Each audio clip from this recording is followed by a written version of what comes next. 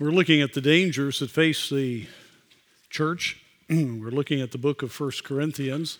And we have, I think, several of the different topics are answers to the questions and to the communication that he had with the Corinthian church. And definitely chapter 7 is an answer to the questions regarding the different facets of difficulties that the people were facing after they got saved and were, of course, part of a very wicked culture. I mentioned last week that there were really 4 different ways you could be married: common law marriage, slave marriage. There was selling someone to be a bride, and then there was what we would consider more as the normal marriage.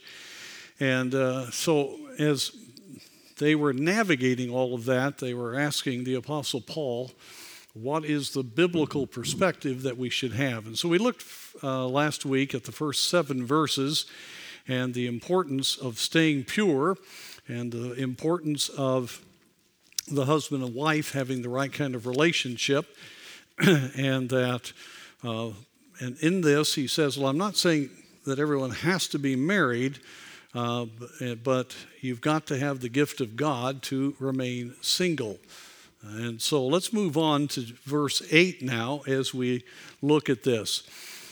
A writer tells about Amy Carmichael. We're all very familiar with her. She was born in Northern Ireland and educated in a Christian boarding school. She had a heart for missions and spent 15 months in Japan, but it just didn't work out for her there, so she traveled finally back to England and then to India, where she found God's will for her life. She started working with girls whom she rescued from slavery and prostitution, and she raised them in her place there.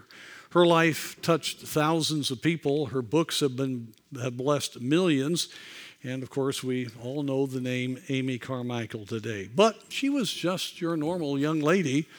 According to this writer, she was attractive and radiant, and she very much wanted to be married. But her great work would have been impossible, the writer says, as a married woman. And God gave her Psalm 34:22 as a special promise. Now, Amy's struggle with this issue was, of course, deeply personal, and one that she was unable to actually communicate with anyone until 40 years later. When at last she said this to one of her children, one of the girls that she had worked with, who was facing a similar dilemma. And here's what she said: "On this day, many years ago, I went away alone to a cave in the mountain called Erema. I had feelings of fear about the future. That is why I went there, to be alone with God. The devil kept on whispering, 'It's all right now, but what about afterwards? You're going to be very lonely.' And he painted pictures of loneliness. I can see them still. And I turned to my God in a kind of desperation and said, 'Lord, what can I do? How can I go on to the end?' And he said, 'None of them that trust in me shall be desolate.'" Psalm 34:22.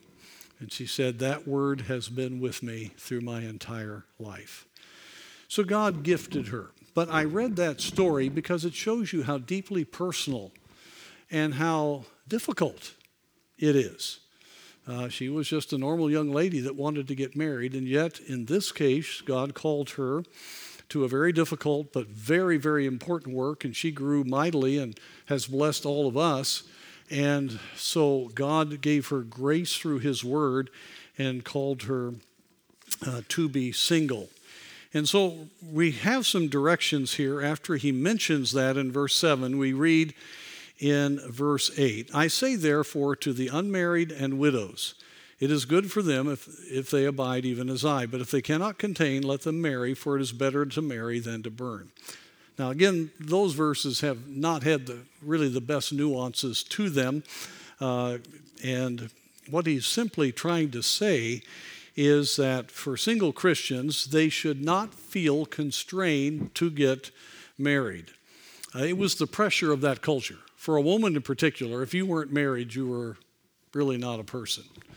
And so you can imagine for new Christians the difficulty, because they were not to marry unbelievers, but it was a very pressured situation that they were in. And of course, young ladies that got saved and had unsaved Roman Greek parents. I mean, you can realize the difficulties that were there.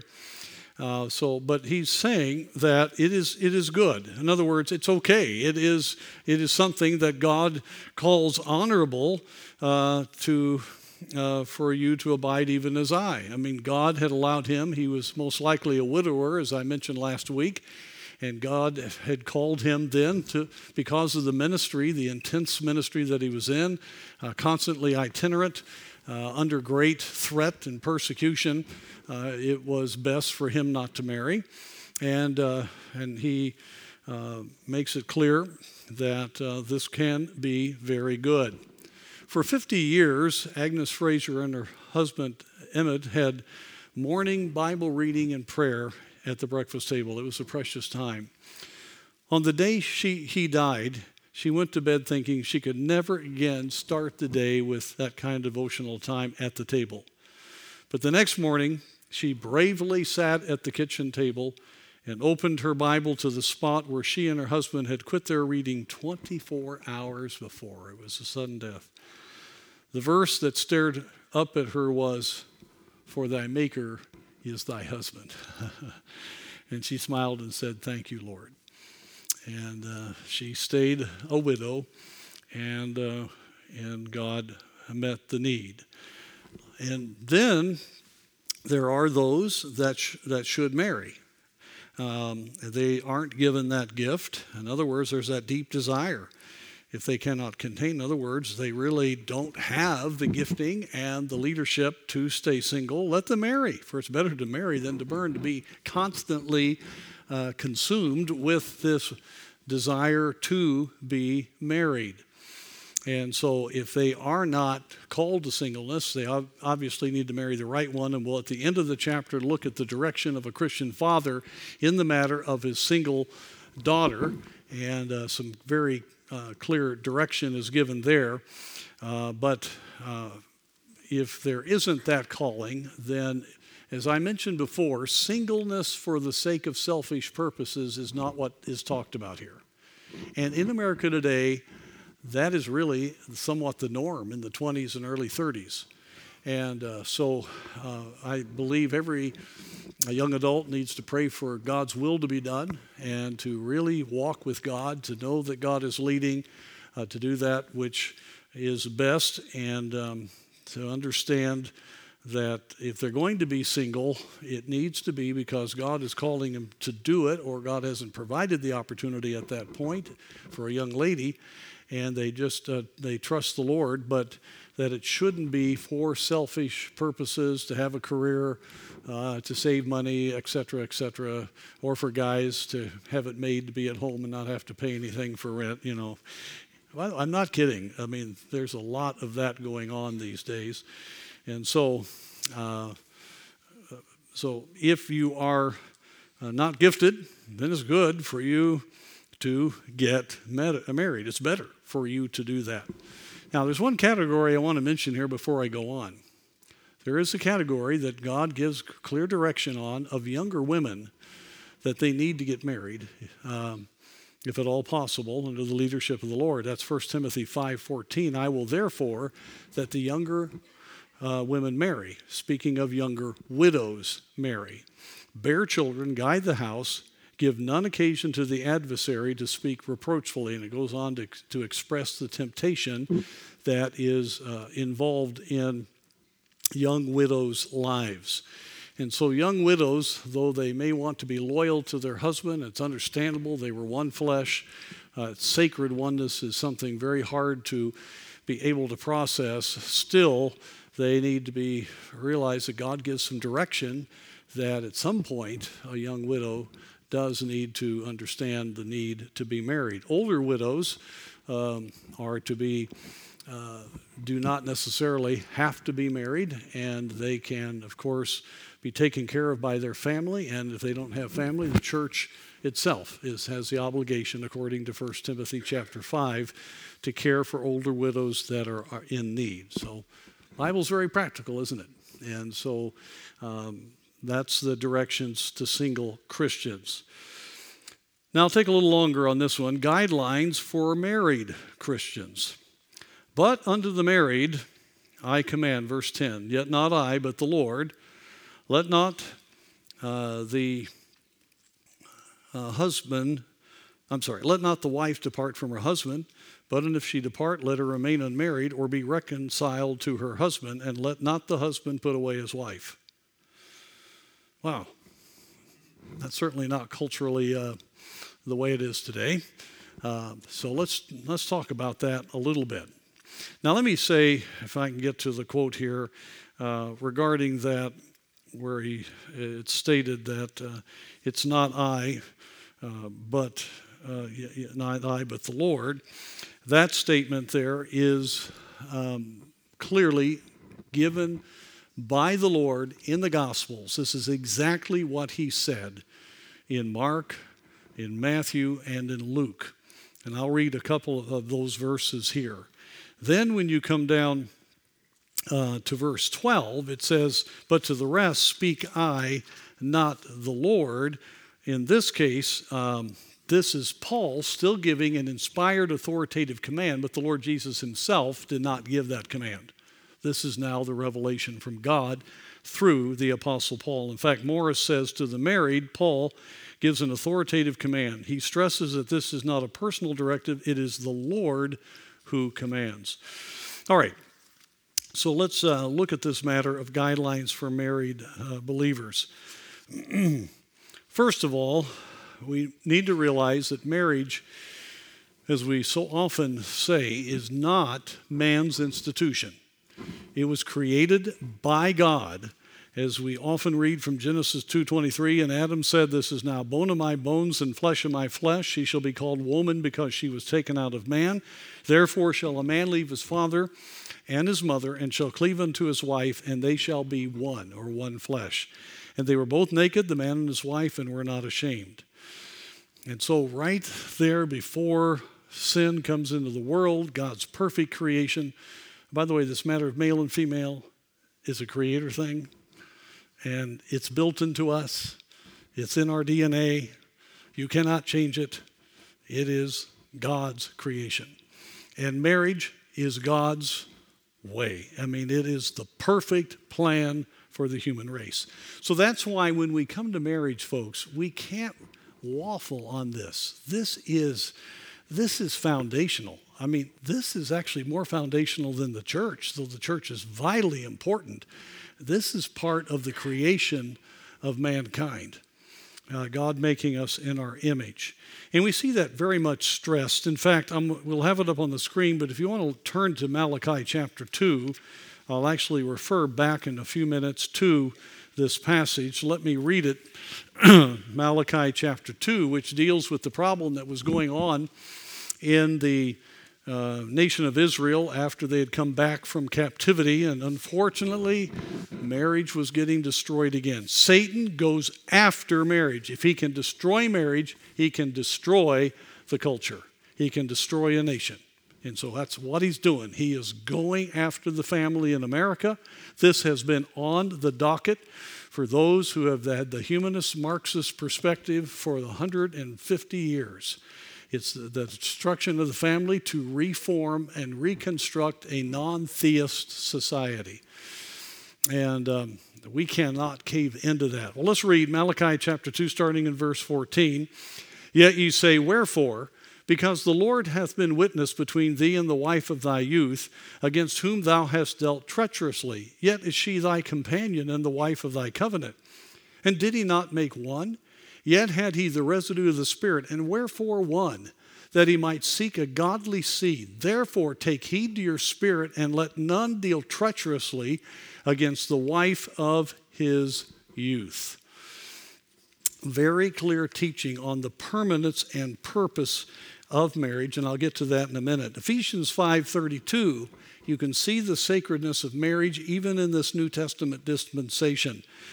This is a great mystery, but I speak concerning Christ and the church. And this is a whole section on the roles of the husband and wife. Nevertheless, let every one of you in particular so love his wife even as himself, and the wife see that she reverence her husband. So everything that the Old Testament taught, the New Testament still taught on that.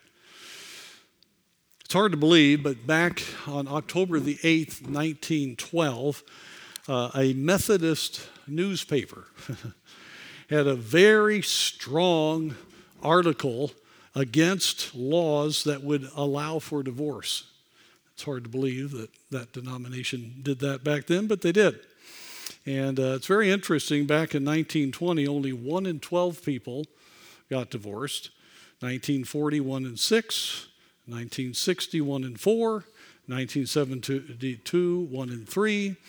And now, then 77, 1 in 2, and it's gone above the 50% level now. And so that's what happens when a culture loses its understanding of the creation of God and God's relationship with man, then marriage is going to be undermined. And as we talked about from chapter 6, the whole destructive aspect of immorality, how it just destroys our relationship with God and is something that is very, very major. And so the first point is Christians should stay married to other believers, period. It doesn't give there it is. That's what it said. Let me read it again. Verse 10, unto the married I command, yet not I, but the Lord. The Lord Jesus said this, let not the wife depart from her husband, but if she does depart, let her remain unmarried or be reconciled to her husband, and let not the husband put away his wife. There are all kinds of issues, by the way, behind this with all the weird agreements and so forth, but he's saying marriage is still marriage, and it's supposed to be permanent. I always need to stop here at this point. In our crowd here today, a number of you have gone through the pain of divorce. And let me just say, aren't you thankful for the grace of God? And God restores, God works, it's a blessing. And I have found that godly believers are very much understanding what the Bible teaches, even if they've been through it. And God can use you as mightily as anyone else. But you would admit there's pain. There are consequences. There are problems that come with it. God loves us, and He doesn't want us to go through that. But I'm so thankful for the grace of God and the wonderful things that I've seen and how God has healed families and done great things. But we do need to declare what the Bible says. This is another passage here that's very strong about the permanence of marriage. Speaking of the Lord Jesus, Luke chapter 16, verse 17. And I gave the verse before because I want you to see the impact of it. And it is easier for heaven and earth to pass than one tittle of the law to fail. Whosoever putteth away his wife and marrieth another committeth adultery, and whosoever marrieth her that is put away from her husband committeth adultery. Whew, that's strong. Luke chapter 16. But it's right there that, in other words, he's saying the word of God stands. Same kind of thing in Matthew chapter 5, verse 31. In fact, when the Lord talks about it in Matthew chapter 19, his disciples saying to him in verse 10, if the case of the man be so with his wife, it is not good to marry. I chuckle at that every time. That shows you that marriage had already degenerated at the time of Christ in the Jewish realm. There were two different schools of thought with the Pharisees, and some were loosey-goosey on it. Others said, well, you can, but there are exceptions in which you can get divorced. And then the Lord says, And the disciples come desperately to him and say, maybe it's better not to get married if you're stuck all your life with this. I mean, that's what they're saying. Don't mean to be not reverential about the Word of God there, but that was their shock in that regard. And so let's just look at Malachi chapter 2 again there. There is a permanent oneness. And the word companion means one who is knit together, to unite, closely woven together. One flesh, make one, just glued together permanently. What was the purpose? That there might be a godly seed, God's protection of the truth. It's a way to raise a godly seed. And of course, we all know that broken homes have great injury to them. He calls divorce a treachery. And then we have that And God, is what it means, hates putting away, or God hates divorce. And you have all the things that God hates in Scripture, and you realize you need to take very clear heed to that. The graven images, burning of strange incense, the Nicolaitans, a proud look, a lying tongue, hands that shed innocent blood, those that feet that run to mischief, and a false witness. All of these things God hates, and he hates putting away.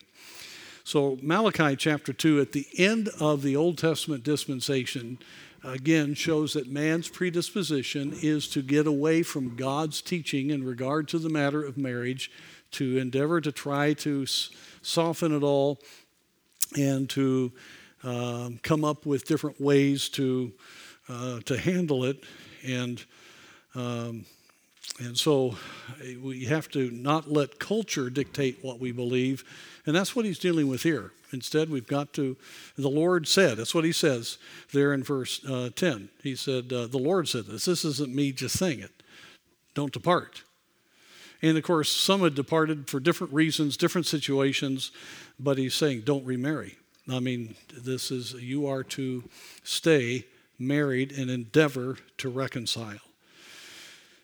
Now, there is a challenge, obviously, in staying married.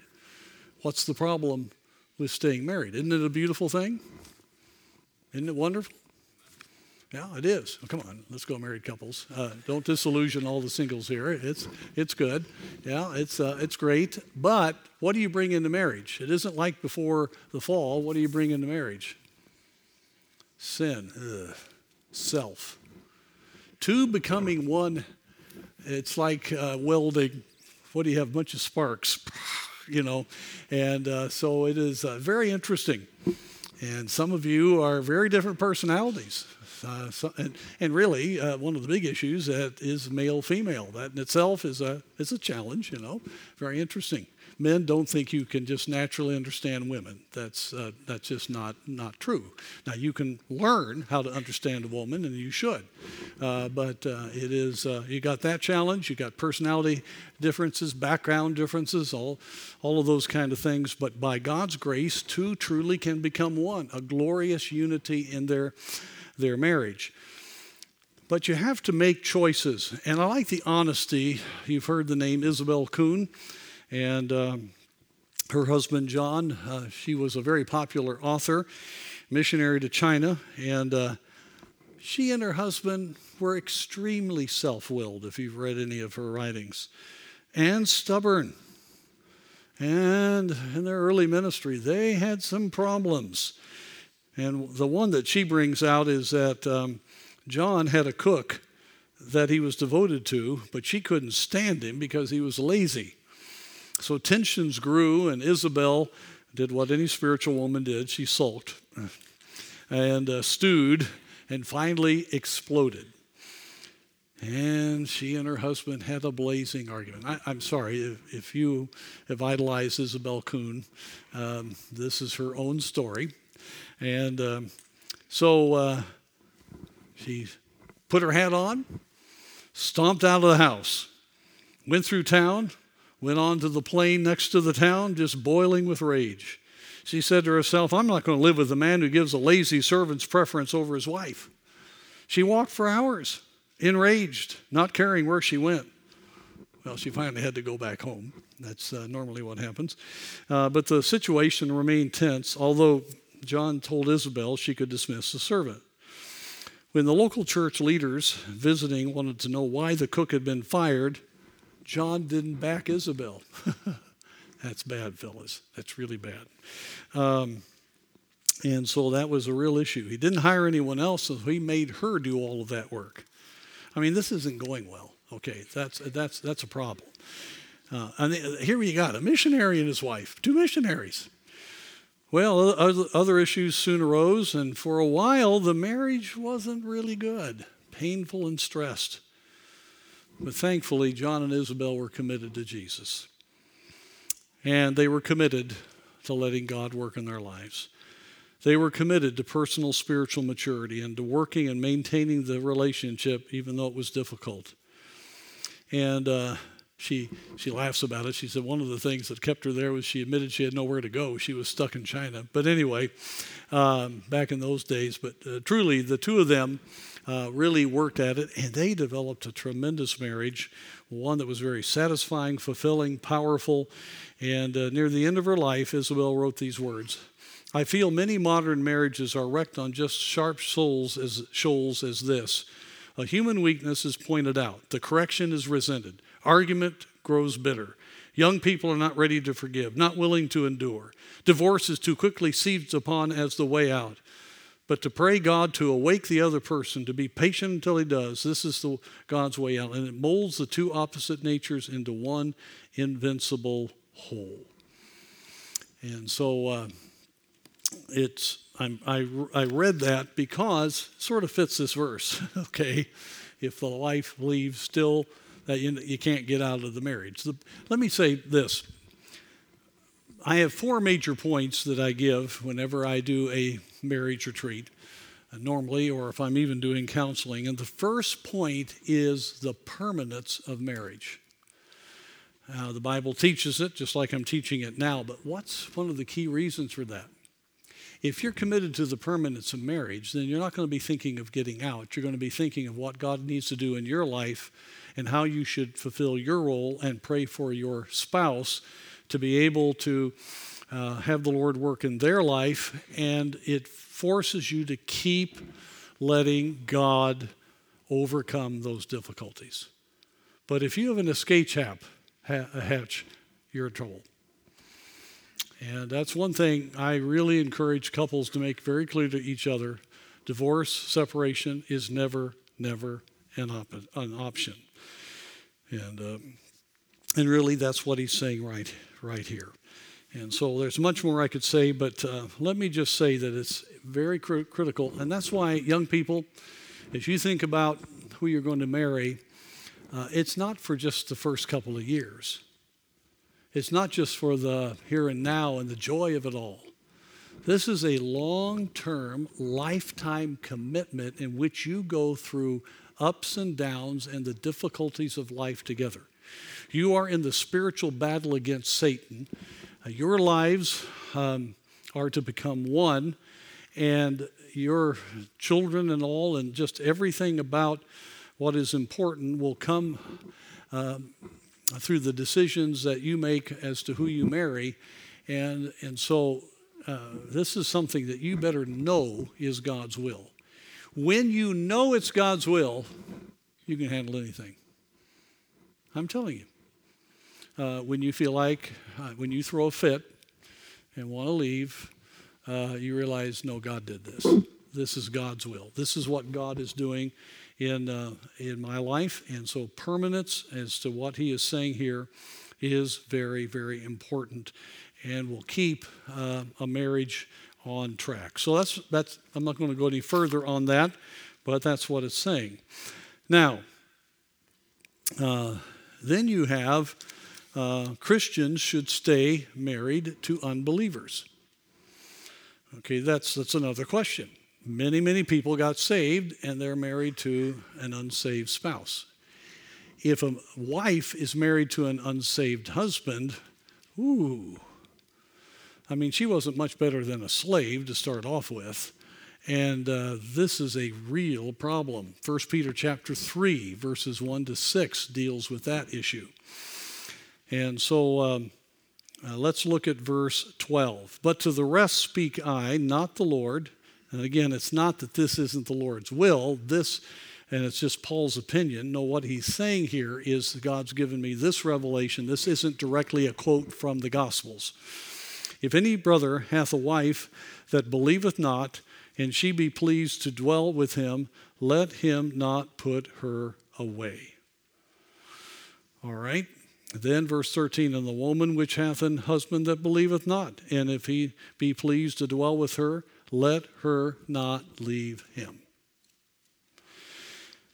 So Christians should stay married. And look at verse 14. For the unbelieving husband is sanctified by the wife, and the unbelieving wife is sanctified by the husband. Doesn't mean they're saved because of that, but they are set apart for God to work, and God's going to continue to be present in that relationship. Elsewhere, your children unclean, but now are they holy? In other words, God is going to work through this very difficult situation. And God is going to set apart these people to himself, and God will be working, and God will overcome the difficulty of this. It's very interesting, Genesis 18, verse 26. You remember Abraham negotiating with the Lord about going to Sodom, and because God had said, we're going to show Abraham that we are going to destroy Sodom. And he said, if you find 50, and he's thinking, of course, Lot, and I think he expected that Lot had more influence. But, and the Lord said, if I find in Sodom 50 righteous within the city, then I will spare all the place for their sakes. In other words, if there are 50 believers righteous, then I will protect that place.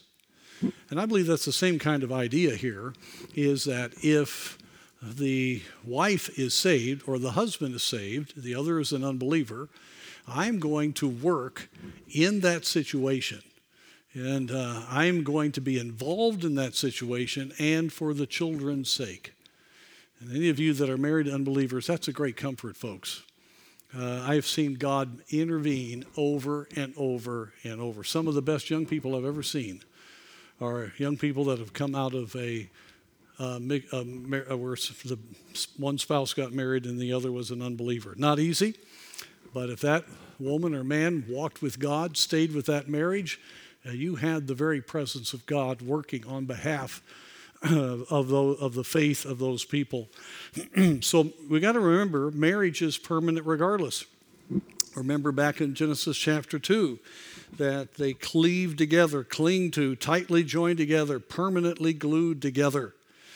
And it is a permanent bond. It doesn't matter whether you're saved or lost. Marriage is marriage. And that's how powerful it is. And so the unbelieving or the believing spouse is to stay in that marriage if that person's willing to stay with them, and they are to go through what they're going through. They're going to have to grow and have the right attitude. They're going to have to believe God. They're going to have to ask God to protect their children, and God will. And many times then you'll see people get saved. Sometimes it's one long, hard situation. 1 Peter 3:1 does talk about the lifestyle of the wife will work in the heart of the husband. And then we have one more here that we'll look at, verse 15. But if the unbelieving depart, this is just following up on the previous verses, let him depart. Our brother or sister is not under bondage in such cases, but God hath called us to peace. For what knowest thou, O wife, whether thou shalt save thy husband? It goes back to what I said earlier. Or how knowest thou, O man, whether thou shalt save his wife? In other words, stay with your unbelieving spouse. If she departs, you're stuck. I mean, you're going to have to realize that. You need to have the right kind of peace. But the point is, you want to reach, you need to stay with that spouse. And so how a Christian should handle unbeliever leaving. Romans 12:18 says, if it be possible, as much as lieth in you, live peaceably with all men. Now, I'm going to make one comment here, and without going through a long, drawn-out explanation, many people like to take this one verse and say, aha, there you can be divorced. It does not say that. You are not under bondage to run all over the Roman Empire.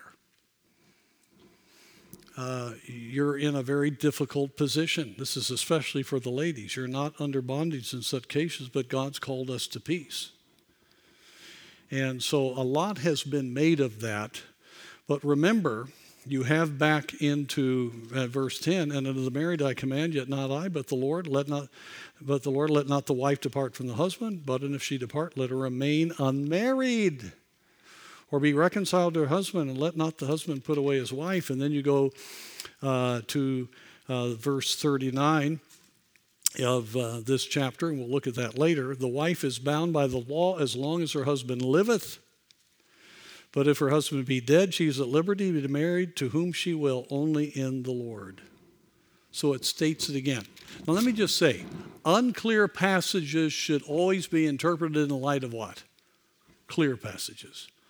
And you actually have clear passages in this scripture. I'm just trying to give it to you in a simple way here. But this is not one of those proof passages that it's all right to divorce if you want to divorce. No, the whole point is stay with them. We want to see them saved. We want to see the Lord work. And God will sanctify. He will work. It's a great promise. If they leave, well then you're doing the best you can. You'll still be at peace, but you're not under bondage. And pray that there will be reconciliation. Basically, is I think behind this, and so then it goes back in verse 16. It says the whole point is you want to see this unsaved spouse saved. So be biblical in what you do. So the Apostle Paul, if we could understand the convoluted state of affairs, I find this all the time. I'm in African countries. In many of the countries, they cannot come up with a dowry. And so it's just gotten normal before they have the big ceremony and all. They just go ahead and have a common law marriage. And so they have had a ceremony, but it's not completely official. What do? Then you really got the problem of what do you do when you got two wives? That's another issue. There are just all kinds of things that pagan culture brings in as far as questions and difficulties. And so this is the Apostle Paul giving very clear direction. And so really, to the singles, if God's gifted you, stay single. And older widows, stay single. God will bless. It's good. It's okay. But if younger widows, in 1 Timothy, they should marry. And then if you don't have that gift, if you're burdened about being married, then you ought to get married if the opportunity is there, and pray for God to do it. It's very practical. And then the married need to stay married. And you need to stay married even if the spouse is gone. And that's between believers, and then between a believer and unbeliever, the same principle is there, because marriage is marriage. I tell you, folks, you find all kind of arguments to try to defend a divorce because of the day and age in which we live. And it's always the best thing on any difficult subject, just start with the Word of God and let it say what it says.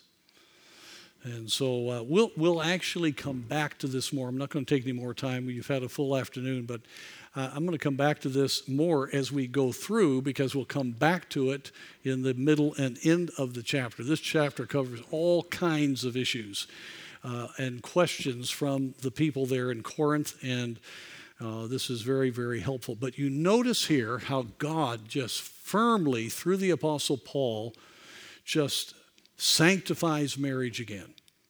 God doesn't change course. Paganism doesn't cause God to compromise. Right? Marriage is marriage in a pagan culture. Marriage is marriage in a Christian culture. And so what really grieves me, and I'm getting off the matter of marriage now, is that I'll hear Christians say, but our culture has changed. And so we should loosen up on that or this. Has it changed for the good? And I'll say no. What are the influences that have changed it? They're all ungodly, secular, anti-God influences. Then why in the world is a changing culture a reason for a believer to get off of revealed truth? And the answer is it's not. It is not. And that goes with what I mentioned this morning. So these are difficult issues. I have to navigate this all the time. And again, you dear folks that have been through it, oh, bless your hearts. I appreciate your embracing of truth. To me, you're heroes, and I thank God for you because, but I thank God for so many of you that know that this needs to be preached. Every young person needs to realize when they get married, it's till death do us part. And that's God's plan that he is wanting. And yes, God is so good when we deal with things and he's able to pick up the pieces and do a wonderful work, but there's always difficulties, and he wants the best for us. And God always blesses those that agree with the Lord. So interesting passage, isn't it? Like I said, it's amazing how the Word of God just covers it all. And there it is, chapter 7. But there's one final application. Can you guess what it is? Married couples, get with the program, okay? Closer and closer and closer. That's the point. More oneness, more testimony, more of the love of God, more of solving the problems, more of seeing the Lord work. Folks, in this wicked culture, our marriages ought to have a dynamic testimony to them. You say, well, I've got some problems. Well, every marriage has some problems. God's got the grace to overcome them. You can get help if you're willing to be humble. And frankly, the only problem you got in your marriage is you. And if you'll get on fire for God and be humble, you'll solve that problem. Don't look at your spouse, it's you. And so I encourage every married couple to realize God's very definite about this, and we need to, in our spirit, be totally committed to the marriage that we are in. No matter how it started, it's God's will now. And we need to see God work.